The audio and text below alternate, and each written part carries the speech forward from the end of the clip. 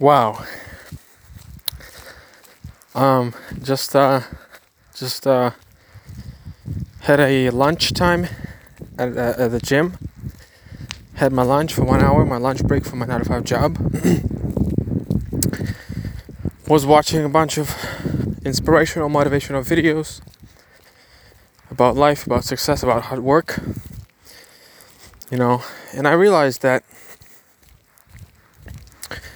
there's not that many people like me. In a sense that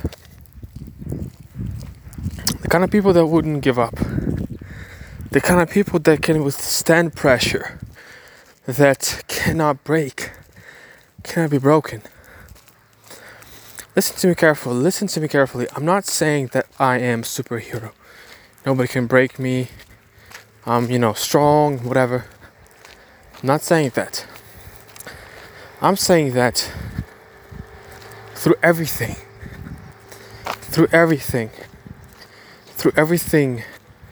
good and bad, I will always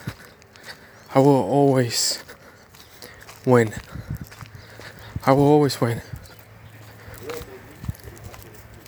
I don't care how good it is and how much relaxation and good time I might have and how many vacations I can go on, but I'm gonna win.